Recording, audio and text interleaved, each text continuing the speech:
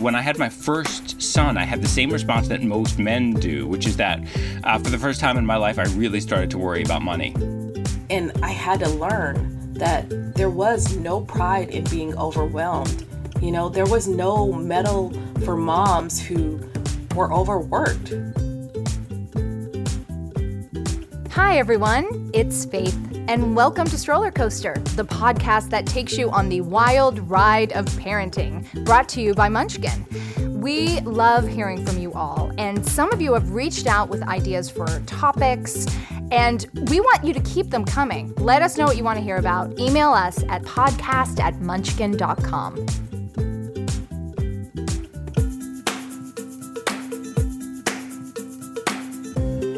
I wonder if you feel like I do, which is that every single day is a scramble between being a parent and working and having some sort of other like grown-up human life in addition to that.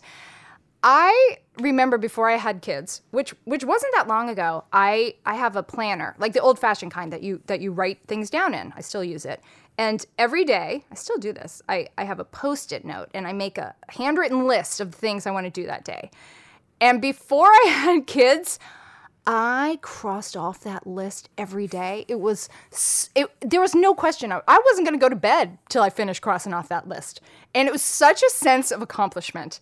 And basically for the past 9 years, because my son's about to turn 9, I end every day with maybe one or two things on my list crossed off. And it's been a process as a parent to try to get used to the fact that you're just never going to complete it all in a day, right? There's so many. Justin, do you just have loose ends that go on till infinity? I'm a list maker as well. And so I have multiple lists. There's like the home stuff list, work list, secondary work list, larger projects, shorter projects. And I get to the point where like my daily list is like, I put stuff on it like get pickles. And then when I get the pickles, I cross out get and circle pickles. And that just means get ready to eat a pickle at lunch. And I'm just like, this is insane. What am I even doing? There's no, why does everything have to be circled? It's a feeling of being out of balance and craving balance, right? Like I think of that, what's it called at the gym, the Bosu ball that you stand on and it makes you do core work because you're always calibrating. Yeah. I'm acting this out for you. You can see me and I'm acting out. I'll describe it. Yes. So her arms are up in the air and she's barely balancing. It's quite dramatic. She might fall. This. Well, and I think, before you have kids, the work-life balance just sort of happens. You can sort of wake up and casually be like, you know what, I've done enough work. This week, I'm going to have some life. And then when you become a parent, that's why I think we make so many lists, because you have to calibrate it all. It has to be balanced. It's like you're saying, like it's such a muscle. It's like a flex to get that work-life balance going, when it used to be just like a breath. If that makes sense. It does make sense. And so I think today we're going to try to figure out how to breathe, our way. Yes, how to breathe our way into this verb of balancing. Is there a way to find balance between work and life and parenting? And we know there is, and we just need people to help guide us. Wait until you hear whom we've got today. First, the inspiring Josh Levs, a former NPR and CNN journalist who's a leading expert on work-life balance and has an incredibly fresh perspective. Next, we've got a profound story about how one mom turned her lack of balance around with a husband in the military and a son with autism. Plus, we'll hear some parenting confessions, of course, and button it all with some calm time. Stay right here. I'm talking with Josh Levs, a father of 3, award-winning former NPR and CNN journalist and entrepreneur, as well as the author of the book All In. He's an advocate for making it more acceptable for men to be caregivers so that families can achieve a work-life balance together. Josh, I am chomping at the bit. I'm so excited to talk to you and hear your story. Me too. Thanks for having me. I'm so happy to be here. So where did and is this a word you use? Is this a phrase you use, work-life balance? Actually, yes. I actually did a column about this for a site called Strategy in Business. It was called In Defense of Work-Life Balance, because some people say, well, there's no such thing as balance, so we should really say integration. Oh, Lord. But I believe we need both. Balance is a feeling that I have inside, that I know if I am doing my best to find that balance. And integration is just the reality of the modern workforce. When did your interest in this begin? Because you sure were busy doing other stuff, busy and successful. Well, thank you. Yeah, I was on CNN, and I had created this position for myself as this ultimate fact checker guy. So I was jumping in as often as possible every hour when I could to correct the latest lies that we were hearing from anyone. And when I, at the same time, had kids, I started to do that search. In fact, it was happening all about the same time. That's actually why I wanted that position, because it would allow me to be on the air but not travel. So I was doing this, and I was committed to it. I was trying to have the career and, be there for my family every day.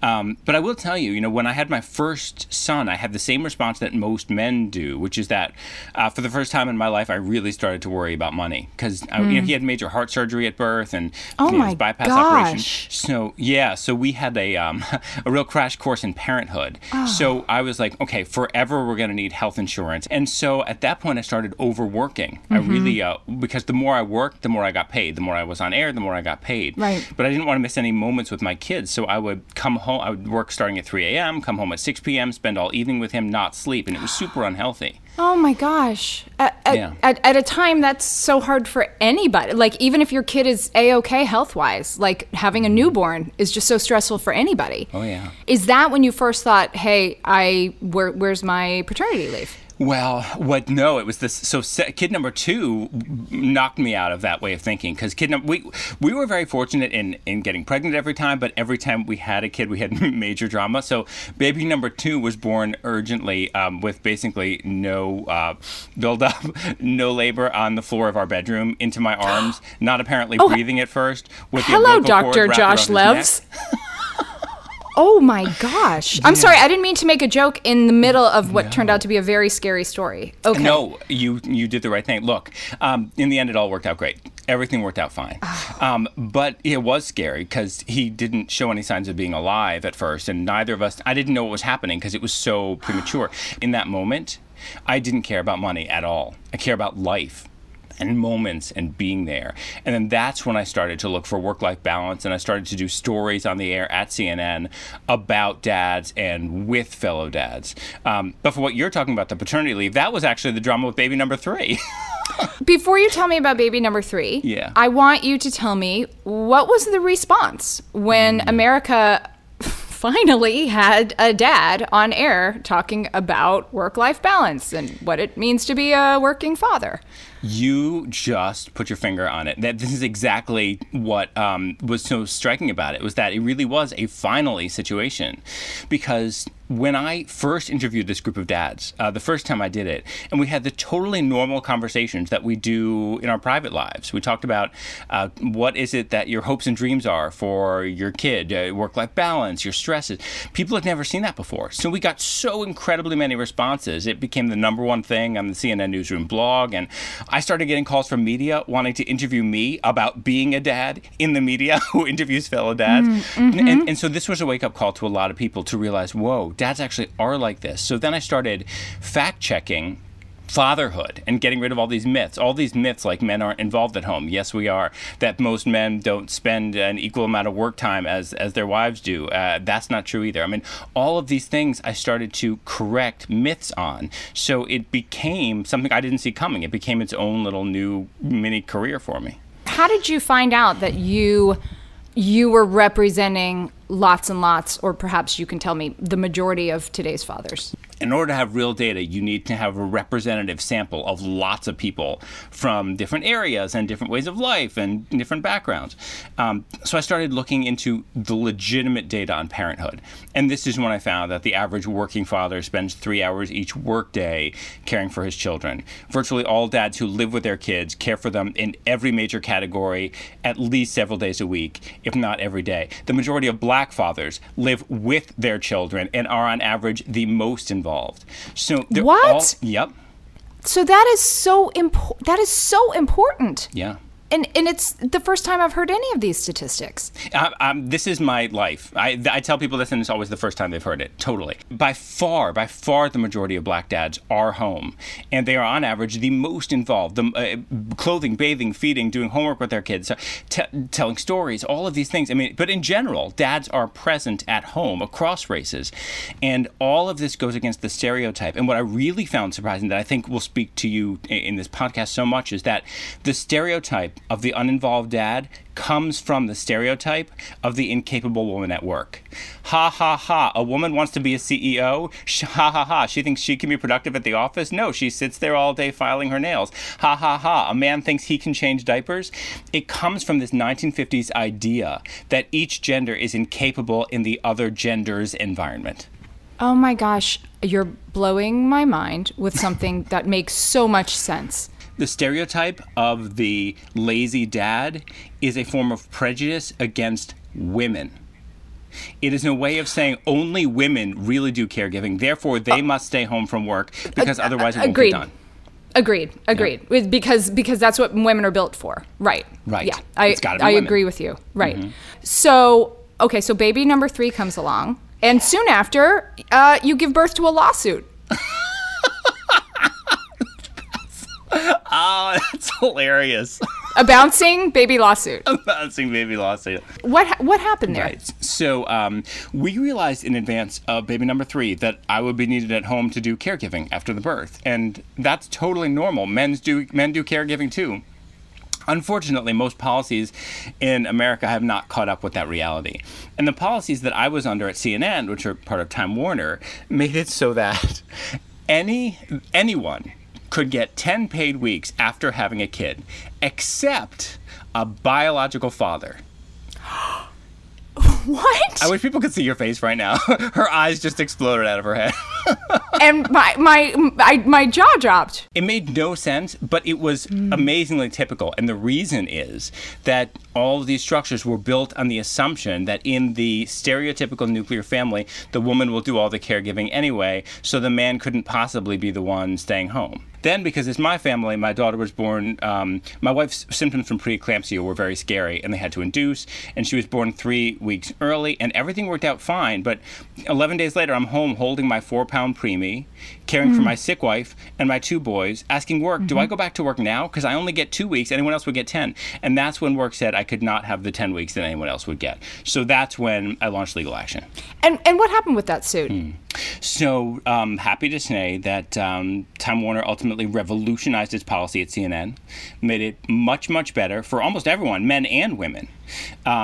And it also created a snowball effect for other companies because it was, on the front page of the New York Times a couple times. It was on the Today Show. It was everywhere. And people started to learn. And a lot of companies that had never given this any thought realized, A, it's wrong, but B, you could face a set of legal action. You could face legal action as well. And they didn't want to. So it helped move the conversation forward. Josh, what do we do about those pervasive gender stereotypes? And if women are continuing the cycle by only, talking to women, planning with women, talking to other women on the playground, excluding the 2 or 3 dads who are there, what do we do about this? So the first thing that I tell you is that when I go around and do these speeches and do events, very often after I talk, women tell me that it has caused them to rethink what they thought the balance was in their house and stop and realize some things that their husbands are doing that they didn't think about. And an example I have is, I remember my wife saying to me once, she said, how come I feel like I have to do all of their school forms? And I looked at her and I said, how come I feel like I have to do everything involving taxes and money? And she went, oh, right. And so, what I recommend to everyone is take a good look at what you each do and make sure that you are feeling that sense of balance. And if within your marriage you're not feeling that sense of balance, or within your co-parenthood, whatever it is, then definitely have that conversation. But I always say, like, and guys too, who may feel that they're doing more because they are putting in so many more hours at the office or whatever it is, go into it with the assumption that you actually don't know how much the other person is doing. Also, men might be less likely to talk about it. Like, I never talk about the fact that I do those things. And my wife loves to catch me up on every little detail. So I didn't blame her for thinking, how come I have to do that? Because I never talk, I just do it. For anyone listening to this who wants to be part of the change we want to see in the world, what would you say is something we can all do today to change this work-life balance for dads? Well, first of all, I have a bunch of resources at my website at joshlevs.com, and I encourage you to see there, because what I do is I talk you through the steps, how to find out what the policies are at your workplace and how to suggest cultural changes. But I will tell you just for now that the number one thing that everyone can do about this is communicate. And that means being unafraid about communicating. I had so many women tell me that they would have stayed at work, they would have continued to work, they would have stayed at their company, even if people had said to them, we know this is a hard time for you. We're not some billion-dollar company that can do all the following, but what can we do that'll work for you? Same with men. If people had said to them, we know you're having a kid, what's it like, how are you doing, how are things, and how can I help? Or you have a sick loved one at home, or anyone you're caregiving for. We need to tackle the policies and the laws, absolutely. But the number one thing we can do is end these negative stereotypes about men and women. And we do that by normalizing the fact that human beings are capable of being caring. Most human beings are caring, and that men are a part of that. The more we talk about it with each other, the more we acknowledge it, the more we support these conversations in every environment we ever enter into, the more we reject that madman thinking of the past. I can't thank you enough. This has been a profoundly eye-opening, ear-opening conversation. You have a very lucky family, and thank you for the change you're making in the world. Well, I'm the fortunate guy, and I really appreciate the show, appreciate the conversation, and anyone out there who wants to reach out to me, go to LinkedIn right now, find me. Go to the website right now, find me. I love when people share stories, and I will tell you that there's a community of men and women who, if you're struggling or if you want to join the effort, will be here for you. Justin, okay, I love him. I want to hear from you first, because you're the dad. Yeah, that was like a maximum dad power. That was a dad adrenaline shot right to the heart. Like, yeah, okay, dad, step up. You have high T right now, don't you? 100%. The straight T injection, all my gray hair and my beard just went black again. It's great. So, talking with Josh made me think of a question I asked my son. He was barely 2 when I had my newborn daughter. And it occurred to me, I don't even know if our kid knows what my husband and I do for a living. Yeah. And I said, Augustus, that's my son's name, do you know what mom and dad do for work? And he said, just didn't skip a beat. He's like, yeah, mommy breastfeeds all day and daddy cleans. Oh, man. And those are our jobs. And I was like, that's fair. Yeah, and you're like, oh, I wish that was the full answer to that question. Well, I will say my husband is scrupulously clean and does clean more than I do and also cooks more than I do. But it's, until you ask the questions, until you invite the conversation, which I think is what Josh keeps coming back to, right? You don't know what other parents are going through. You don't know how dads really feel. And what's so fascinating and illuminating is Josh is telling us lots and lots and lots most dads feel the same way, which is that they want more time at home. And to hear it as hard data points is always just so gratifying, because then it feels so much more real. I also love the way it's like we don't know what's happening in parents outside of our individual households, but also we lose touch sometimes internally, where I love the example where he was like, do you know how much I'm doing around the house? And he's like, well, do you know how I'm doing the taxes all the time? We don't ever talk about that. And like that sort of check-in is so important. That's something that we need to do at my house a little bit more often, I think. how do you find balance when you're a stay-at-home parent, a single parent, or when you have a partner but they're away a lot? Marla Batista is a writer, speaker, and philanthropist. She's the mother of 3 children. One of her children has autism, and her husband is in the military. She told us about how she lost herself, turned it around, and how she and her family are thriving.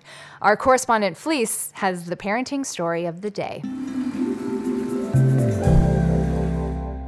Marla Batista has 3 children and a husband in the military. That means moving every few years. Having a spouse in the military is like having a full-time job.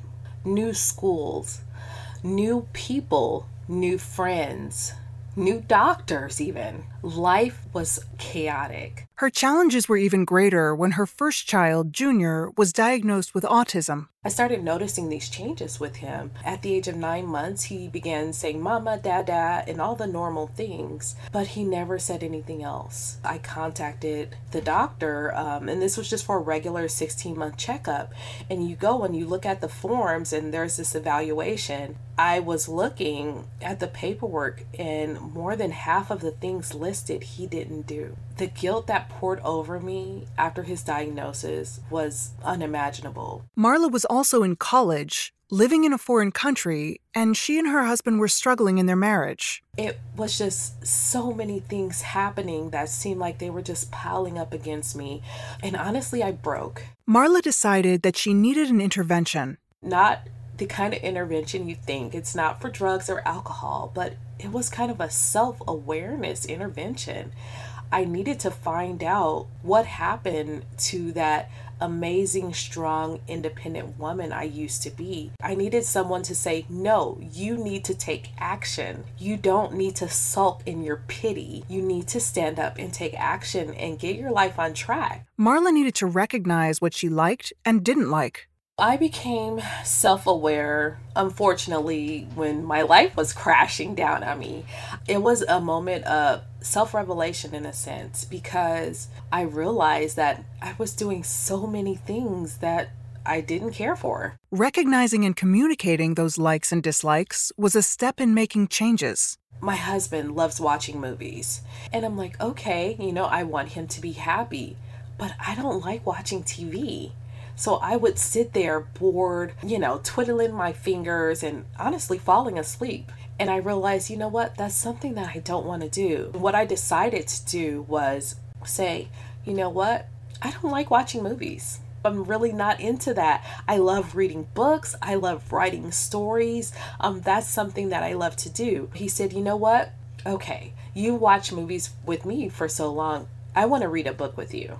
It was a really great moment, and I appreciate his attempt to compromise, but in it I didn't need him to compromise.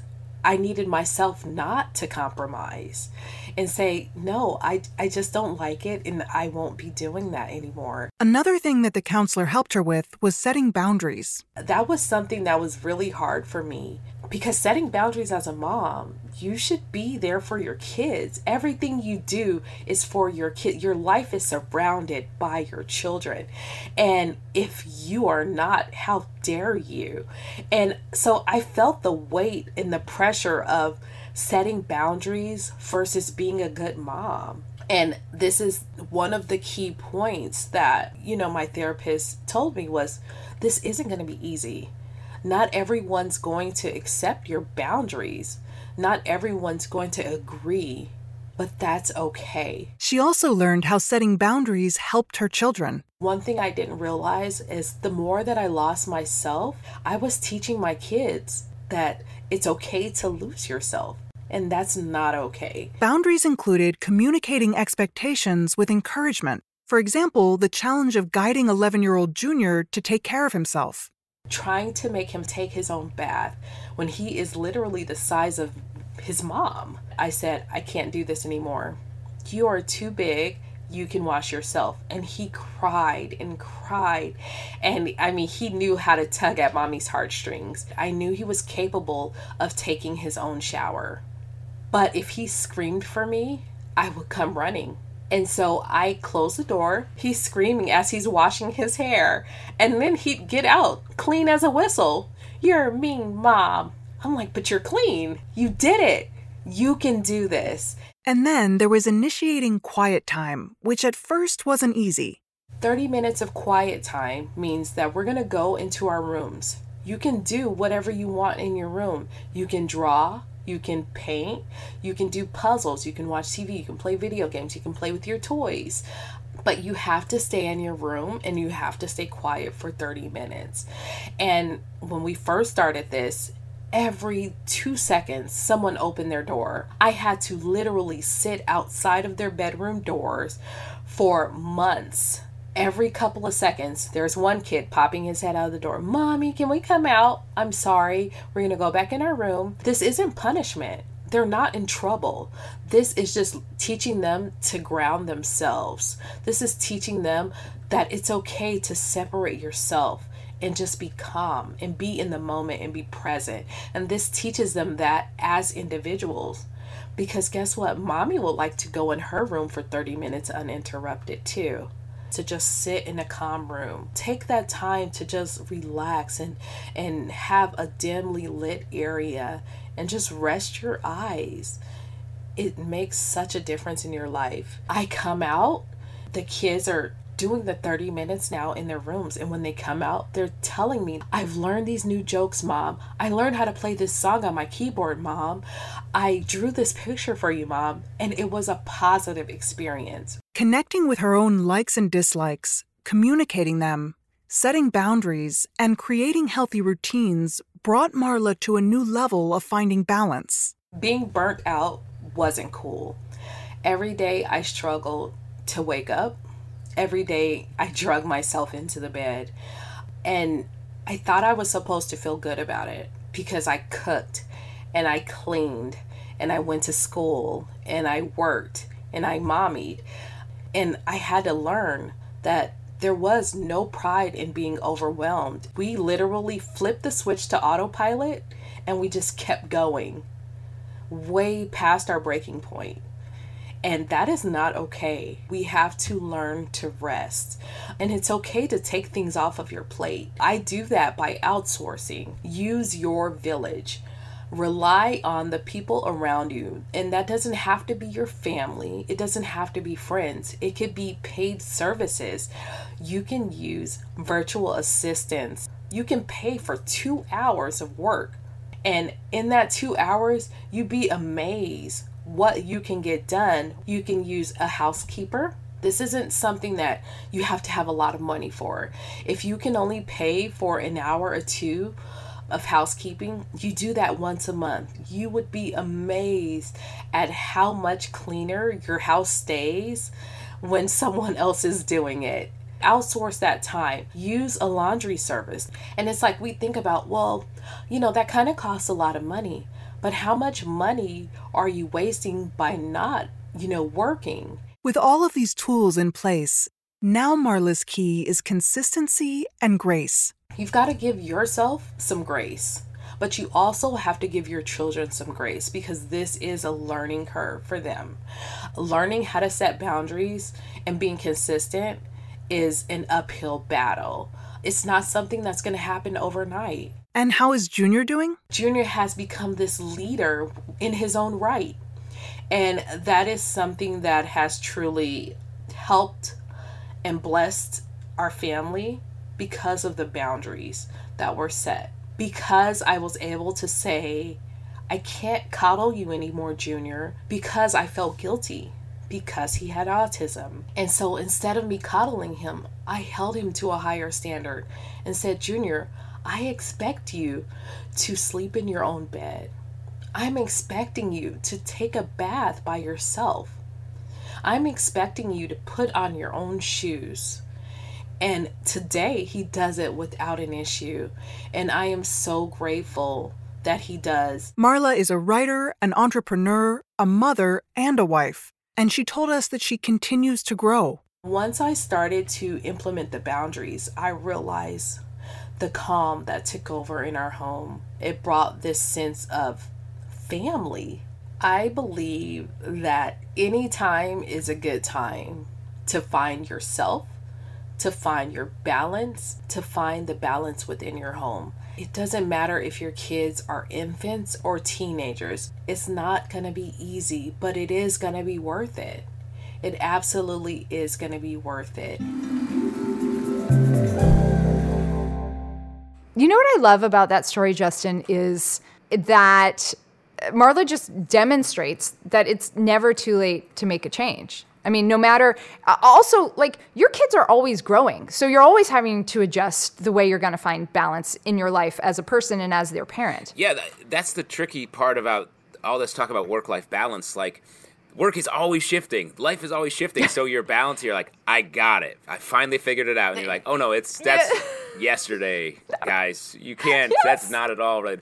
And, like, Marla's story, like, felt like so many changes in her life. She was always moving. New location, new work-life balance, like that is the emotional labor of that, of reassessing and finding that is very difficult to me. Justin, I just have like a shiver of glee and joy to hear a man say emotional labor. So thank you for that. It's time for Parenting Confessions. We stopped by the playground to hear the parenting secrets that people just like you wanted to get off their chests. Well, I have this bag in my freezer. It's been there for years, and I hide my secret stash of ice cream in it. It came from the grocery store, and it's labeled seafood in big letters. So my kids would never dream of looking in a bag labeled seafood, and actually, my husband still hasn't figured it out. We once forgot to update our clocks at daylight savings, then decided to keep them wrong for an extra day so the kids would go to bed early. So I told my daughter that when she lies, her ears turn green.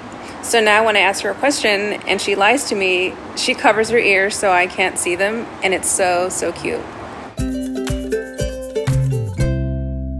Got your own parenting confession? Send it to us at podcast@munchkin.com. We'd love to hear from you. Want to win not one, but two of Munchkin's Miracle 360 Wild Love Sippy Cups? This special line of Munchkin's top-selling spill-proof cups features illustrations of endangered animals, including African elephants, polar bears, orcas, and more, and supports the company's donation to the International Fund for Animal Welfare and the Whale Sanctuary Project. Be one of the first 10 people to email the words Wild Love to podcast@munchkin.com to win. Good luck. That's the show. Thanks for taking the ride with us. And thanks to our guests, Josh Levs and Marla Batista. And we want to thank you for listening. If you know anyone who needs some commiseration, inspiration, and community, please share our podcast with them. If you want more information about any of our guests, check out strollercoaster.com. Thank you to Munchkin for helping us put this together. No wonder they're the most loved baby brand in the world. You can buy all of your Munchkin products at Target. At Stroller Coaster, we're all about community. If you have a parenting confession story you'd like to share, a question, or a topic you want to hear more about, don't hesitate to reach out to us at podcast@munchkin.com. Oh, and just a reminder, if you haven't checked it out yet, you gotta check out Stroller Coaster Storytime. It's our storytelling podcast for parents and children to enjoy together. It's short, fun, and creative. It's a take on children's stories performed by improv actors and directed by a kid, a child director. Have I ever maybe heard your voice on that? I sneak in. I've really forced myself into every aspect of this podcast. And now something every parent can use, a timeout for you. Munchkin cares so much about our planet. Today, we'll enjoy the peaceful and purposeful sounds of planting a garden. See you next week on Stroller Coaster.